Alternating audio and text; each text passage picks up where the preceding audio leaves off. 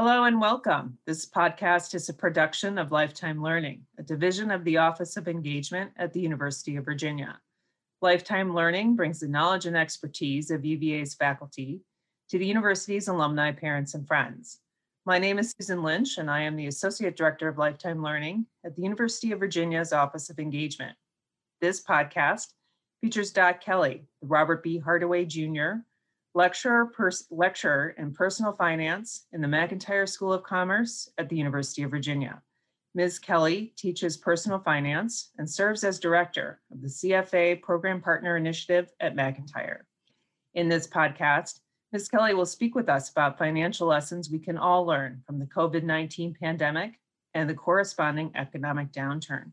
So thank you, Dot, for being here today. Thanks, Susan. It's great to be here. Thanks. So can you start by explaining what is the biggest financial lesson to learn from the pandemic? So what should people learn and take away from this experience? Well, I hope that the number one lesson that everyone now understands is that each of us needs an emergency fund or a rainy day fund. We have to prepare financially for life's unexpected challenges. There's no two ways about it. Sadly, many Americans live paycheck to paycheck. So when the pandemic hit, they had no cushion to fall back on.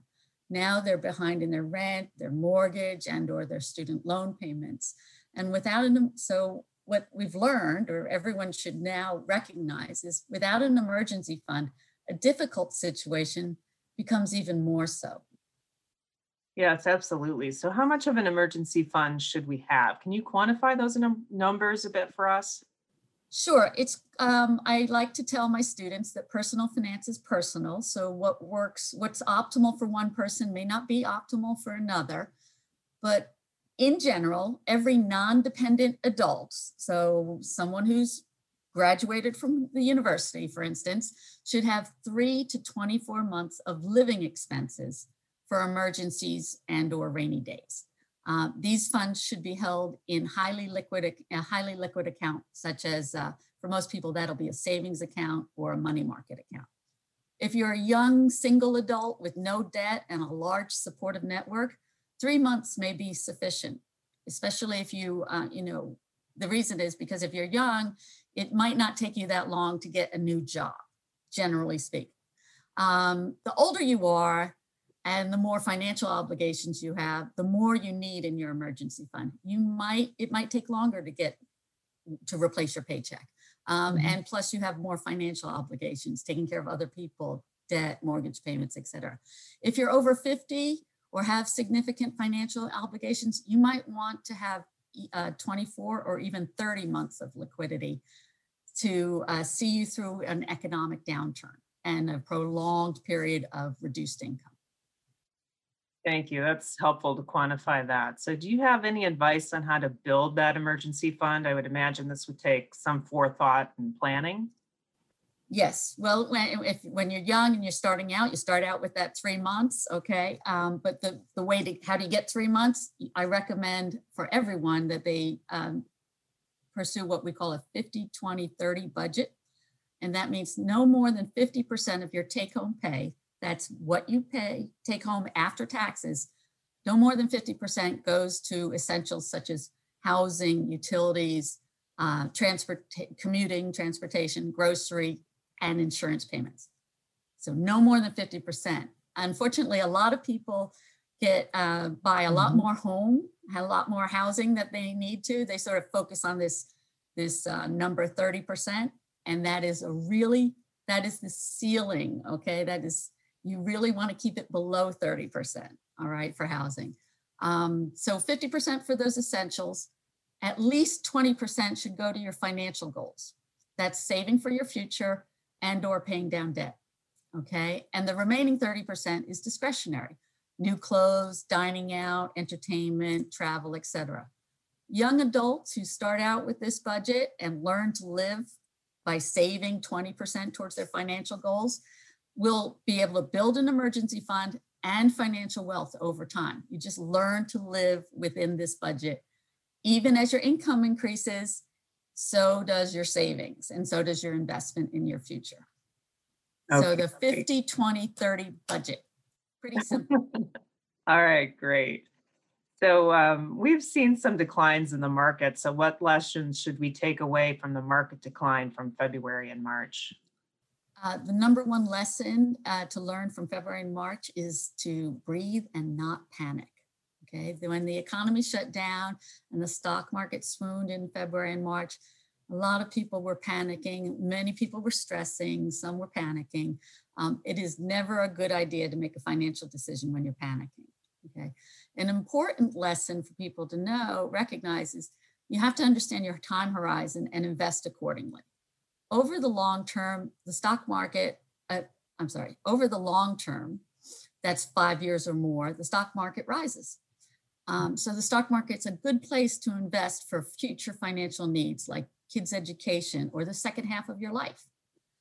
It's not a good place to put your emergency fund or money you need for tuition or a new roof that you're going to need within the next couple of years, right?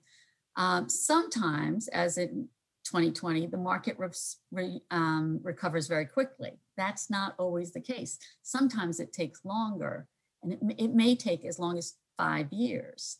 And so you don't want to have money in the stock market that you absolutely are going to need before that 5-year time horizon. Got it. So, sometimes it's just hard not to stress out. So, what is your advice when someone is feeling panicky when the stock market declines? Well, one way to help manage your emotions during periods of stress and uncertainty is to have a long-term financial plan. It doesn't have to be written down, but for some people that is very helpful. But if you know and understand and trust that you have and are following a long-term financial plan, that can help you manage your emotions and navigate short-term periods of uncertainty like we had in February and March. If you panicked in February and March, you sold at the worst possible time of 2020. And really, the old saying, buy low, sell high, that's how we make money in the market. You buy low and sell high. But many people, because they yield to their emotions, they do the exact opposite. They buy high when everybody's talking about how great the market is, and they panic when stocks decline and then sell low. So they're doing the exact opposite. A simple piece of advice from Warren Buffett is to be fearful when others are greedy and greedy when others are fearful. So as it turns out, like right now, the market's at an all-time high. Some people are getting in. Well, I'm really fearful right now because people are being greedy. In March, I was starting to get a little greedy because people were panicking and there were a lot more bargains in the stock market. So it's difficult, but if you can take a deep breath, remember your long-term plan and stick with it, you can get through those short-term periods of volatility. Got it. So once someone develops this long-term plan, can they just set it and forget it? If only. Unfortunately, no. Once you create a plan, life changes, things change. And once you create a plan, you need to periodically review it and revise it as appropriate. You need to do that at least annually. And whenever you foresee or experience major life events. Hopefully those major life events will be good things like planning to get married or have children or have more children or children graduating and moving into adulthood. Those are all wonderful life events we can plan for. But as we've seen in 2020, not all major events are predictable. But if we have to recognize we will have bumps in the road. If you plan ahead and have a rainy day fund available for those bumps in the road, you can navigate those bumps much more easily. And that will, it helps not only your financial well-being, but your emotional and physical well-being when you have that cushion, that financial cushion. Absolutely. So can you share with us some lessons we can learn about risk and market volatility? Sure. So that, February and March, the market was extremely volatile, and it's been volatile, for the most part. It's been a very volatile year. Another important lesson is understanding your risk tolerance. And risk tolerance is defined as your willingness and your ability to handle risk. So someone who's under 40 with a stable income, who's contributing to a retirement plan with each paycheck, they have a high ability to accept risk because that money will be invested for 20 years or more. So it will be growing and compounding, preferably in a tax-deferred investment account. So that, they can just keep putting that money away, and they have a really high tolerance for risk, so they can be very heavily invested in equities. Understanding that the money will grow and compound over time should increase their willingness to accept risk and market volatility. If you're under 40 and the stock market declines by 20% and you're still working and contributing to your retirement plan, you're actually buying more shares with the same paycheck contribution than you were before the market declined. So you're actually buying shares on sale if you want to think about it that way. What we call that dollar cost averaging. You put in the same amount every time with every paycheck. Sometimes you're buying high, sometimes you're buying low. Overall, you get an average price and you're going to be in better shape. You're not going to be buying lots of shares high. You're going to be buying lots more shares when it's low and fewer shares when it's high. So that works to your advantage. Recognizing that can help give people some that emotional calm that to help get through the volatility. Some people, hopefully that helps. With some people, they can't stand it. So that some financial professionals say, don't look at your account. If you're going to freak out, don't look at your account. I have very conflicting emotions about that because depends who's holding your account. I think we should all be grown-ups and be able to look at our accounts and check our accounts and make sure that they are what they should be. Gotcha. It makes me very nervous if a financial professional says, don't look at your account. I'm like, well, what are they hiding? Right, absolutely. Yeah. So what about risk and market volatility for older investors? Great question. So older investors may be pursuing a more conservative or balanced portfolio. They need to be sure their portfolio is within their risk tolerance. The S&P was up 29% in 2019, okay? Just a little more than a year ago. And many portfolios ended the year overweighted in equities. So if you thought you had a balanced portfolio going into 2019, by the end of 2019, you had more of your assets in equities than at the beginning. If you didn't review your plan and your portfolio at the end of 2019, you therefore probably didn't reallocate your funds in January as would have been prudent, okay? And you were overweighted in stocks, and therefore the swoon in February, March was more painful than it needed to be. So if you're older and more conservative, you might want to check on your asset allocation more than once a year, and especially when the market's been moving a lot, okay? If there's a lot of market volatility during the year, you should check your portfolio. For young people who are very heavily into equities and almost all equities, which is what I recommend for young people, just keep piling it in. Don't even worry about that asset allocation. Okay, great. Can you share some other risks that the pandemic has revealed?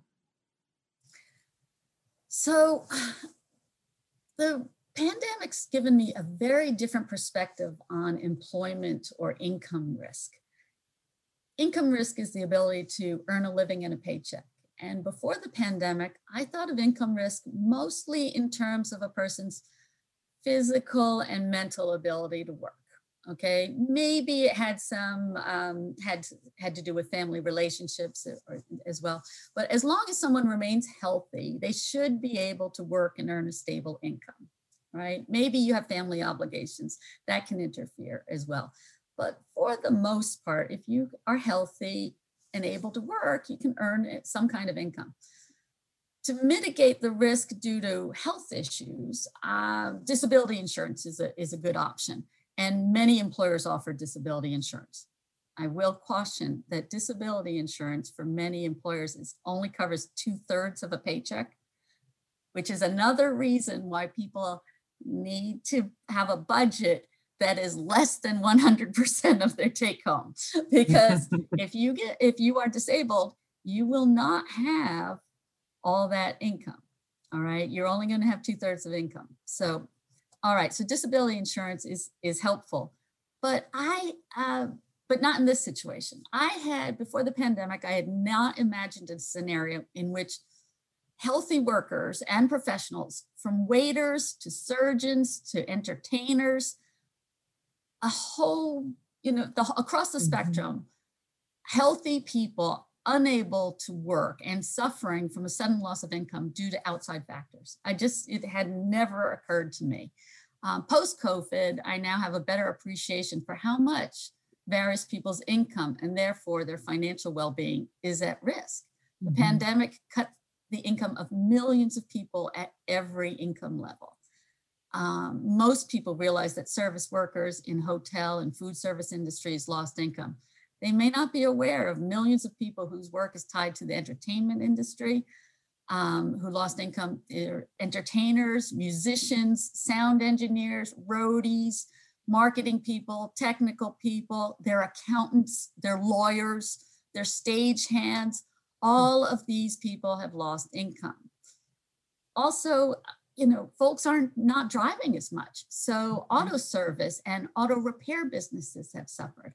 The list goes on and on.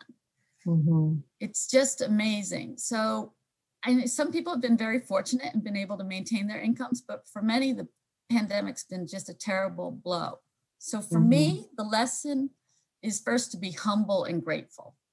And second, it's to maintain a healthy emergency fund, a diversified portfolio, and to maintain and build my human capital. While the pandemic eliminated the need for certain jobs, it created new needs and new job opportunities. Some of them are not as well paying, but there has been an increased need for contact tracers, for delivery people, for mask makers, for virtual tutors. But there's opportunity when there's challenges. And if we can stay healthy and adopt a good attitude, we can try and seize on that opportunity. Years ago, my mentor told me to find a need and fill it. And the pandemic changed our view of what it is people need. Yeah, that's really good advice. Something to think about for all of us. So when the vaccine is readily available, do you think we can resume our normal activity? I think life's going to be different. And I think there's going to be a major, it'll be interesting. I think everybody's going to be very excited, but I think we're also going to have a financial hangover. And I think we need to emotionally prepare for that financial hangover. Because I think there'll be some euphoria in being able to congregate and socialize and get together again. But there will be a financial hangover. The pandemic has been incredibly costly for everyone, but it isn't obvious to everyone yet. For some people who've managed to keep their work, and some people have actually saved money because they aren't dining out, they're not traveling, they're not going to concerts, all that thing. So they actually have a bigger chunk of cash. But there's obviously other people who have suffered, and it's not just individuals. At a larger scale, the federal, state, and municipal governments, not just of this country, but around the world, have all had increased expenses associated with the pandemic. The entire globe, this has cost the entire globe a lot.